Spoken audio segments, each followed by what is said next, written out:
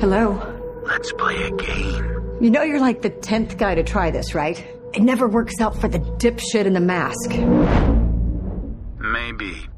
But there's never been one like me, Gale.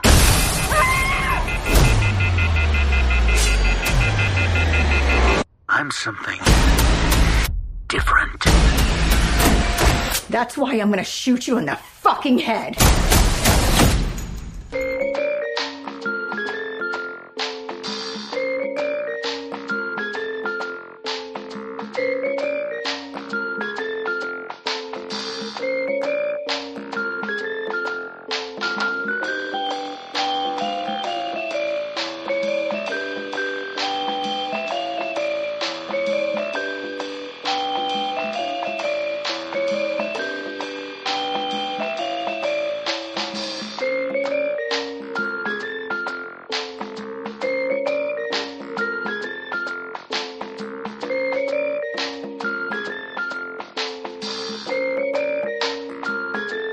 Welcome to Trilogy in Theory. My name is Webb, and this is my co-host Mike, and we are finally talking Scream 6. It's a film I feel like came out of nowhere for us in terms of obviously we were, I think, both interested in watching it, but the more Scream we talked in the past few months, the higher it got on our priority list, to the point where I was like, I think we should just talk about it on the podcast, and we formulated a fine trilogy. It was a strange form of edging for both of us, where we were just getting ourselves increasingly aroused at the prospect of another Scream. I was excited because it finally feels like theatrical movies are back in a way. Like, this is the norm. Like, there's at least some big new release every week, and so last week it was Creed. This coming week it's Shazam. We'll see how that goes. But there was Scream in between, and there's going to be John Wick the week after. So it feels like, okay, we're back. And I was happy that Creed. I don't know if you saw the new one, but I enjoyed it, and it killed at the box office. And then Scream. So it's like you have these two separate entries in the franchise, these reboots of sorts, and they're doing best in their series. So it's very positive. Also, Shazam comes out this week, Shazam 2, and I'm sure that's where the positivity ends. But it's am I being cruel to Shazam? I remember kind of enjoying the Shazam movie, but I think it's just the fact that I've seen that trailer, it feels like, for 2 years now, that I'm ready to put that to rest. Well, I'm not a huge fan of the director either. Like, I didn't like Lights Out very much. I think the second Annabelle movie was okay. So, I'm not a huge fan of the director. Is that the director of Shazam? Mm-hmm. Yeah. Oh, I didn't know that. All right. And there's a scene in the Shazam 2 trailer, I think, where I think Shazam is, like, in therapy or something, and there's an Annabelle doll in the back. I was like, all right, I'm glad he is paying homage to his roots. Oh, okay. So he can do that, but Joe Dante tries to get in a few silly gags, and you're all over his ass. Well, Shazam isn't picking up the doll and shoving it into the camera like, you get it? He's not doing that to the kids. I didn't dig Shazam 1 that much. What the fuck are we talking about Shazam for? Let's talk Scream. This is my first Scream in theaters. Really? Mm-hmm. Yeah. I guess 4 would have been maybe your first adult opportunity, and yeah. I believe when we discussed Scream 5, although that's not what it was called, that was sort of we came to the conclusion that was the forgotten one, and it's even forgotten in our podcast because we did Scream 3 and 5 and now 6, so and probably no reason to do Scream 1 and 2 because those are the classics or whatever. That's a layup. But I think you were far more enthusiastic about the last Scream, even though you didn't see it theatrically, but that was a different time period where it came to digital, I think, very quickly. I think within like the month of its release. What did you think of Scream 6? You and I have not engaged with any dirty texts about Scream. I have no idea if you are, so disappointed. I have no idea if you're still looking forward to Scream 7. What coming out of the theater, what do you think, Webb? I felt very much like how I felt after watching Glass Onion. I'm like, boy, that was fun. I enjoyed myself, but I like the previous entry just a little bit more. It's a very different journey this time around, because I was not expecting to spend as much time with the now titled Core 4 as we got. I was very impressed. I was like, hey, you know what? They passed the baton to the new characters in the last movie, and now we're getting to spend time with them. And I really appreciated that. So I liked the journey to the end of Scream 6. The reveal I was not a huge fan of, and on some level, like, I was like, oh, okay, I kind of pieced it together by the end. And so there was a little bit of like a disappointment there. And Scream 5, the entire thing was about toxic fandom, which is something I've been, you know, on my soapbox on this podcast since we started this journey. And so it just felt like it spoke to me just a little bit more. But this one is a different beast. I love it in a different way than Scream 5, but boy, I had a blast. And oh, and of course I have to mention, as soon as I saw Samara Weaving open the movie, I was pissed because I knew she was not long for this world. Same. You know, for all their talk of, you know, there's the one sequence, it's actually, it's probably the least amount, even though, it's so there's so much reverence to the previous entries, either from the killers themselves, and that's not a spoiler because that's, you know, as we covered Scream 3, this is a spoiler for Scream 3, by the way. That's the only one that did the solo killing, and it's because I think they just edited out the scenes with when they revealed the other killer. Kind of a messy, you know, way to go about it. Here, it's definitely not a spoiler because within the first 10 minutes, you've already met a killer, which was very cool. But since I have such an affinity for Samara Weaving, yeah, I was kind of hoping for the subversion. I think I made the same complaint about Scream 5, that I was wanting, like, you know, the killer to die in that first sequence. Like, if you have a series where there's multiple killers, why not have one of the killers be the first, you know, kill, you know, in a home invasion gone wrong or something of that nature. You put Samara Weaving in there for 5 minutes and I'm motherfucking you as a film entity that you took her away from me. But I'll go watch, you know, Ready or Not again. It'll be fine. Did you catch that there was her character was like in the subway, like one of the, like, where they had all the different, like, people dressed up as like horror sort of icons. You had like the sort of tattered, like, wedding dress and stuff. Look, I thought that was very cool. I need to go back and pause that scene because I was talking to one of my coworkers about it, and she's like, yeah, the Shining twins were there, and I was like, God damn it, I didn't pay attention, and I closed, you know. Hey man, that's what you get when you pay for the RPX screening like I did. I went to the biggest, the loudest, which I went to see with our mutual friend Dave, who, you know, by the time this is released, you know, hopefully he's married, because you're coming into my city for his wedding. So if all things go well, you know, and there's no objections or whatnot, but he was actually kind of complaining to me. He's like, why are we watching Scream 6 in like the RPX? And I was like, if only Webb was here, he would understand. He wouldn't even ask that question. No, not at all. My goodness. Webb's now shaking his head like, I'm not attending this farce of a wedding with such a fool getting married this weekend. I'm the one who's like, I object because of what he said allegedly about Scream 6. Play this recording. Yeah.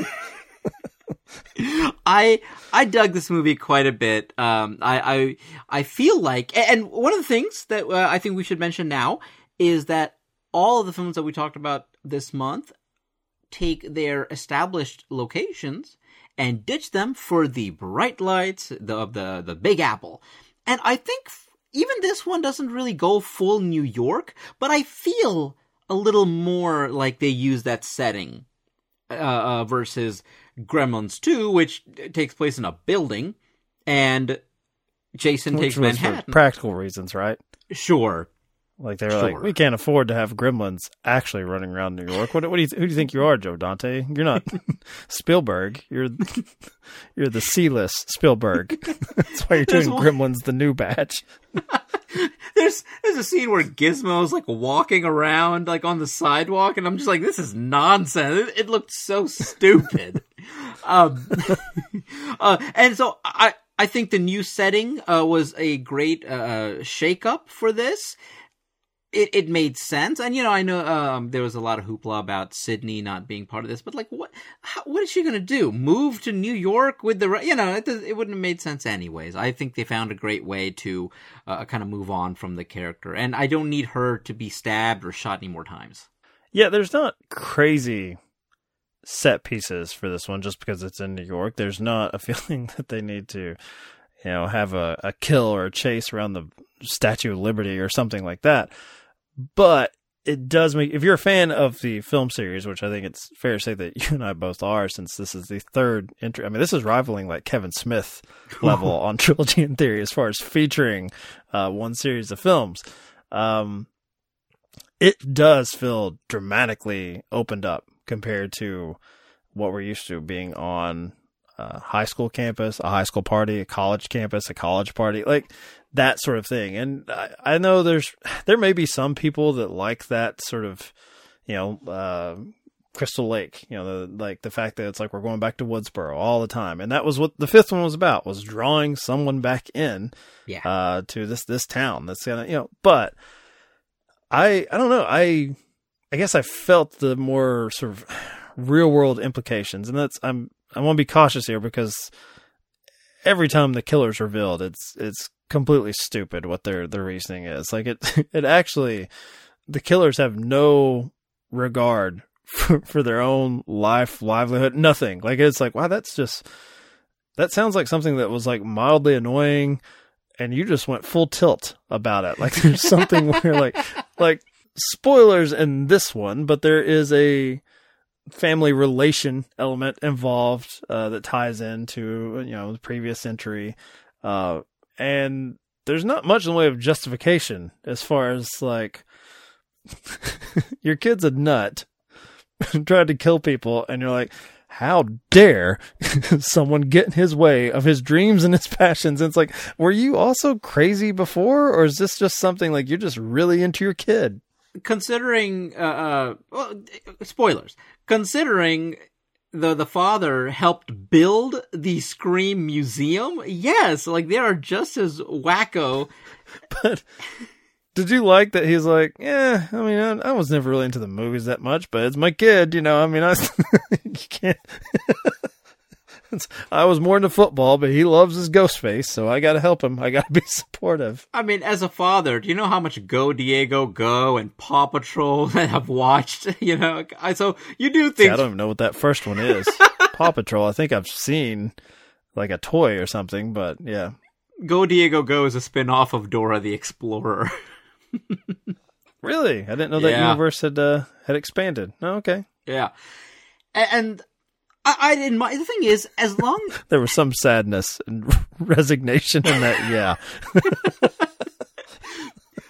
I don't mind the film being a little illogical. I mean, the amount of times that even Chad gets stabbed in this movie is like, how is he still alive? But the thing is, there's an internal logic to these movies. Like, it works within the Scream universe. So, I don't mind. What did you think of the core four? Were you cheering for them? And were you...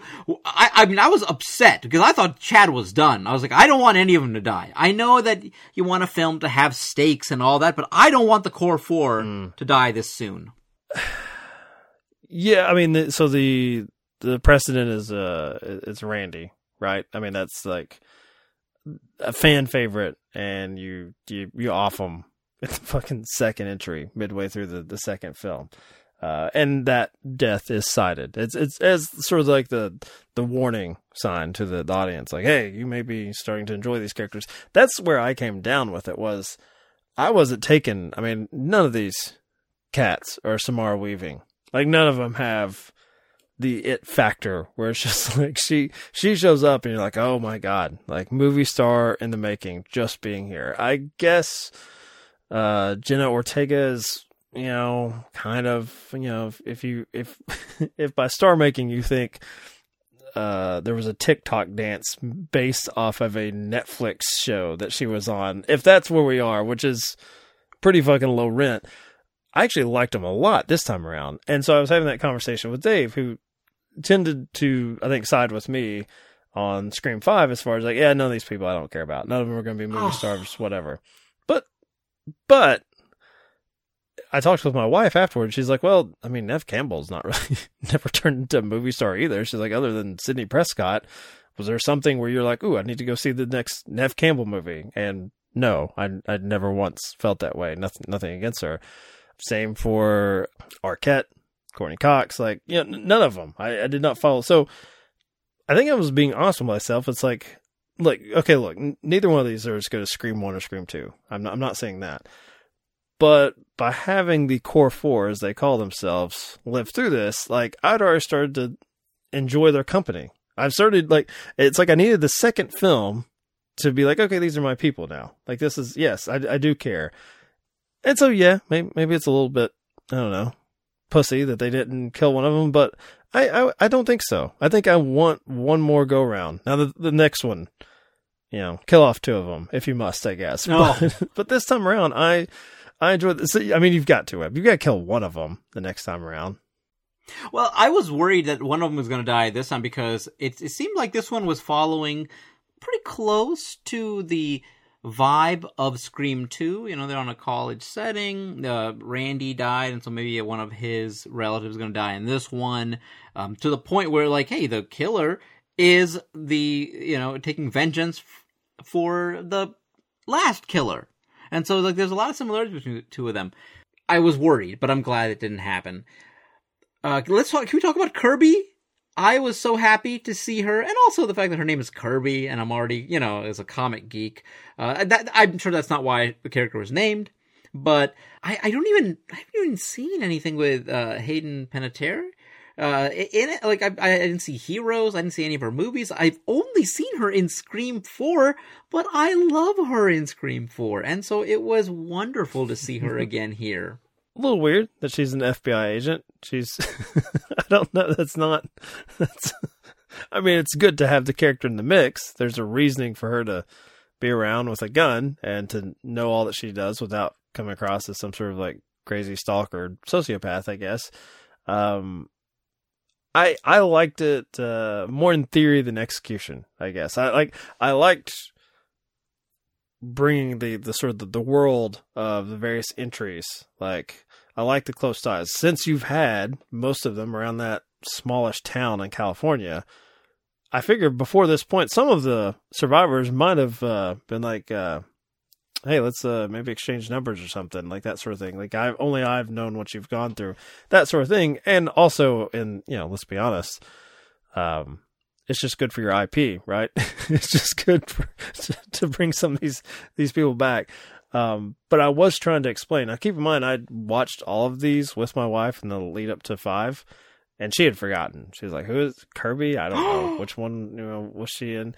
Yeah, and based on your gasp there, can you explain to my wife, who won't listen to this, by the way, but I'll just relay to her, what is it about? Because you're not alone. Like, amongst the Scream fandom, Kirby is in particular like some sort of shining beacon from the lost entry. What is it about that character that made it such a treat, I guess, to the fans that she was popping back up in Scream 6? I think because Scream, the franchise, is so in love with movies, it speaks to the movie fans.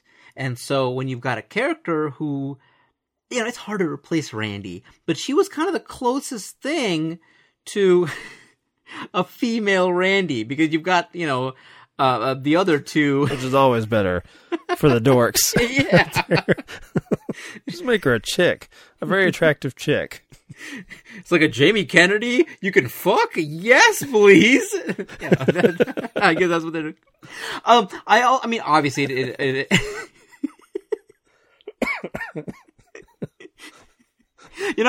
I always wonder whenever I'm thinking about, maybe I can start a podcast and do this and do that. I was like, it's already been done. but then I dropped gems like Jamie Kennedy, you can fuck. Yeah. I'm like, I do have something new to offer to the to this world. And also, she's a very attractive. It's all subjective, but generally she's considered to be attractive. I think she's attractive. I like her look. I think with something like Heroes, from the promos and brief clips I've seen, she kind of looks like every other blonde-haired actress who's like good looking and whatever. But she has the aesthetic that either she decided or the makeup or whomever decided on the character's look. I think they did a bang up job. She's got a little bit of like a kind of a tomboy feel. So it's hard to tell you like why she's a fan favorite. But I would have to say mostly because if I had to give you the essentials here, she is an attractive film geek. And that there's just something about that, and I think that the fans of the Scream franchise gravitate towards. I made it a point. There is a YouTube channel that I do follow called Dead Meat, and they do really good recaps, which they sprinkle in a lot of behind-the-scenes stuff. I purposely watched the one where they did a recap for Scream 4 with my wife, and so she was ready to see more Kirby because I kind of wanted to make sure. Literally, I remember before watching Deadpool 2, I was having a conversation with her about Deadpool actually, he was in a Wolverine movie. And she's like, really? And so I went and I showed her clips of Ryan Reynolds in Wolverine's Origins. And sure enough, later that evening we watched Deadpool 2. They make fun of that movie, and literally a scene that she had seen a few hours earlier they make fun of, and so she was right in on the in-joke, and I was like, thankfully, that worked out. And she didn't have to watch X-Men Origins Wolverine, right? God, no. God. So that was the best gift. Yes, agreed. So I really liked Kirby here, and even especially the scene where they're recapping pretty much all of the Scream films. This film goes beyond just the regular meta stuff. We're like, oh, they're talking about horror films. They are talking about the franchise in this one. I think this is the first one where they actively go back and literally, the suspect wall that you see in every, the cliche cop movie. And all the killers are right up there, to the point where I think there's a shot of the detective and he is kind of in place. Like, you see him standing in front of that board, and to the point where, like, visually, you're like, he's the next guy.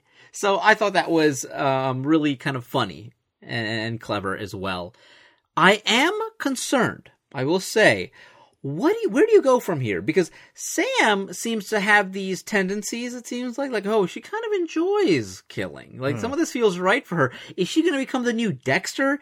I have no idea where we're going. I'm sure we'll get a Scream 7 because this one's doing good business. Hopefully it'll continue to do good business. Where do we go from here? Do you have any idea? I mean, maybe like a dueling banjos type thing. You have like a good ghost face and a bad one. They duel to the death. I don't know. Like that seems the way they're pushing it, and it's a way to get Skeet, I guess, back in the picture. My wife said, because, and I was happy to hear it.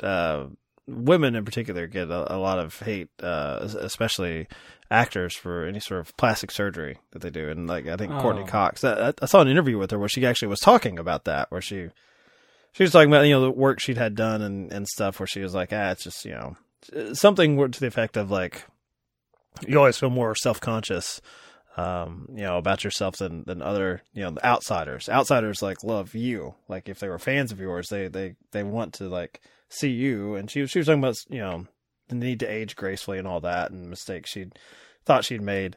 But my wife was right on it. Even though you just get a little reflection of Skeet, she's like, his face looks weird too. I'm like, all right, that's fair enough. Like, we'll check the men for aging as well, gracefully or not so gracefully.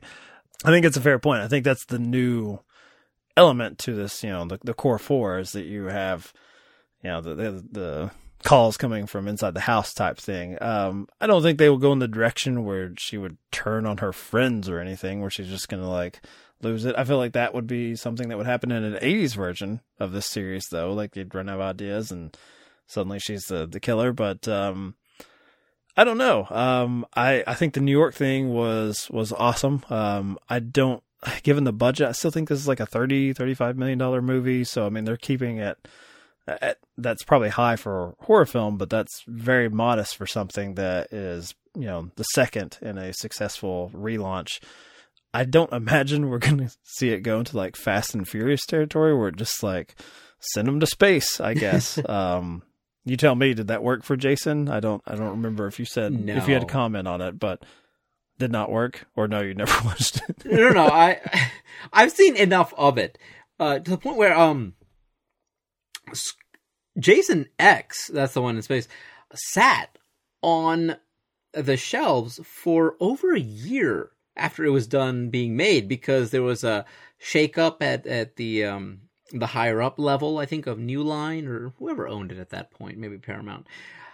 And they weren't fans, and so like, we're not releasing it. And so it just sat there, it got leaked, and it became one of the most pirated movies before it had ever even come out.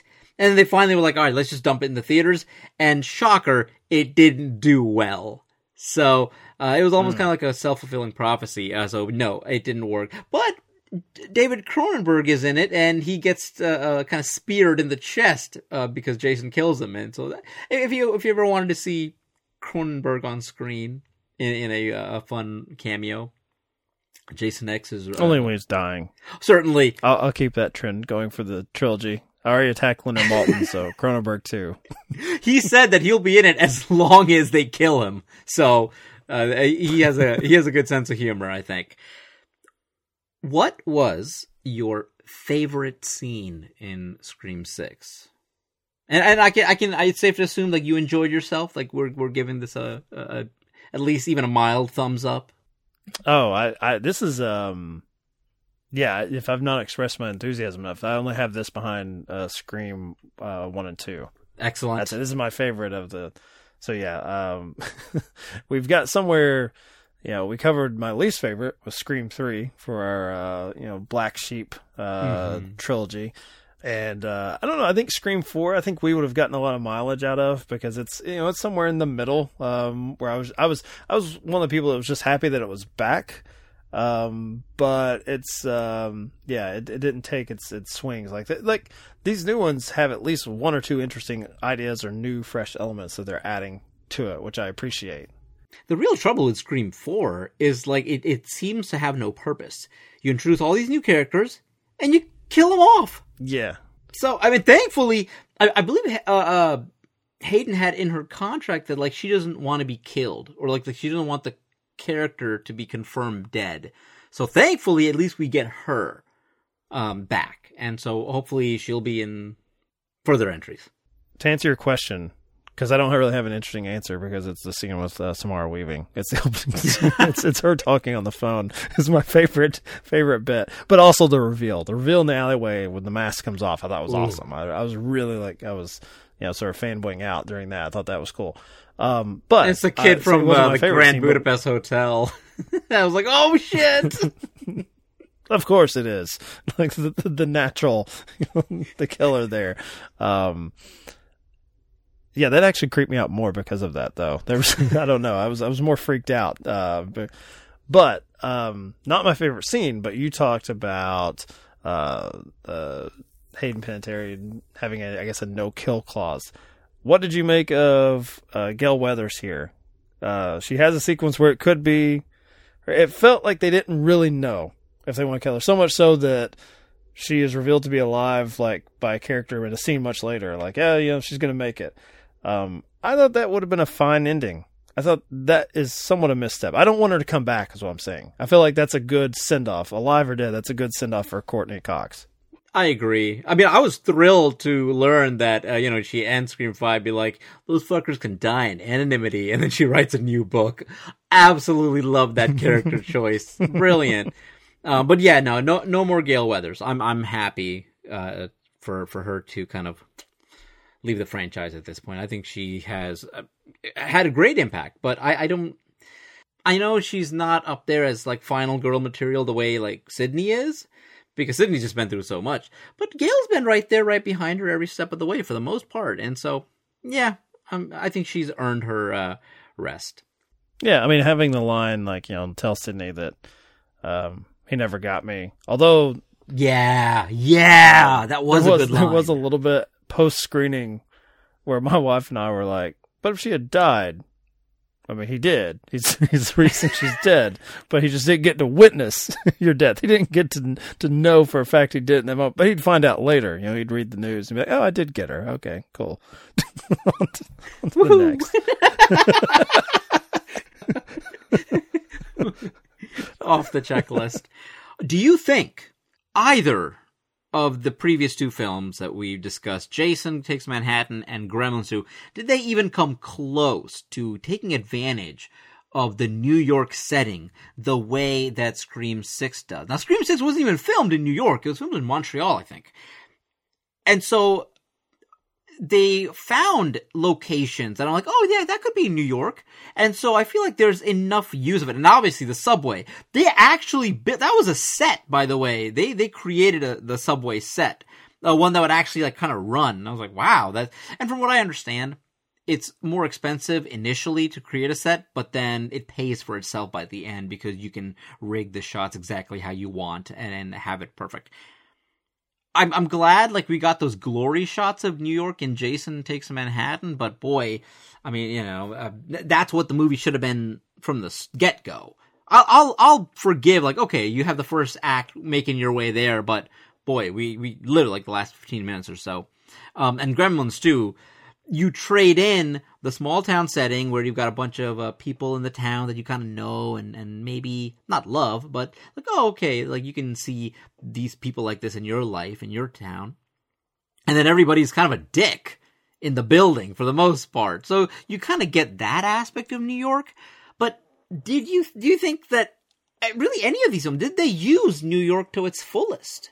I liked it in comparison to going back to the start of our trilogy with Jason Takes Manhattan, that New York here is actually some sort of like security blanket in a way. It's like, okay, you're going to have a crowd around you. Like, like take public transportation. If this is a horror film that had come out in the end of the 80s, it would have been like, well, you're probably going to get stabbed by someone else, not Jason, in the subway system. I liked it as far as a bookend to our trilogy, as far as how New York looked. Gremlins is weird in the sense that it's bright and sunny and it's not necessarily unsafe. It's just far too sanitized, and I guess it's just, run by like super evil capitalists. That seems to be their take on it. But I would agree with you. I don't think that Scream 6 is like using New York because it's New York. But they're using the idea of you can remake yourself and like leave it all behind by going to New York City. And I liked that. I like that the city wasn't something to be feared necessarily. They even run into the convenience store. That's in the trailer to ask for help. And they find people who are ready to throw down. Not competently, but like, you got a problem, buddy, like that, and immediately getting stabbed. So I like that. I like the modern version of New York is protective by nature. Start spreading the news. I'm leaving today. I wanna be a part of it. New York, New York. These vagabond shoes are longing to stray right through the very heart of it. New York, New York. I wanna wake up in a city that doesn't sleep, to find I'm king of the hill, top of the heap. Town blues are melting away. I'll make a brand new start of it, New York. If I can make it there, I'll make it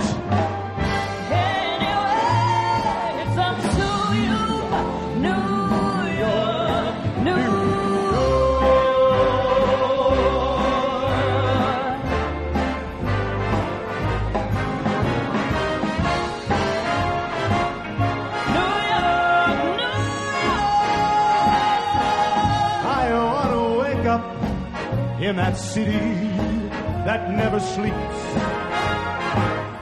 To find a king of the hill, head of the list, Cream of the crop, top of the hill. There's a little town I'm melting away. I'm melting away. We're gonna make a brand new start of it in old New York. If I can make it there, I'll make it high. Anywhere, it's up to you, New York, New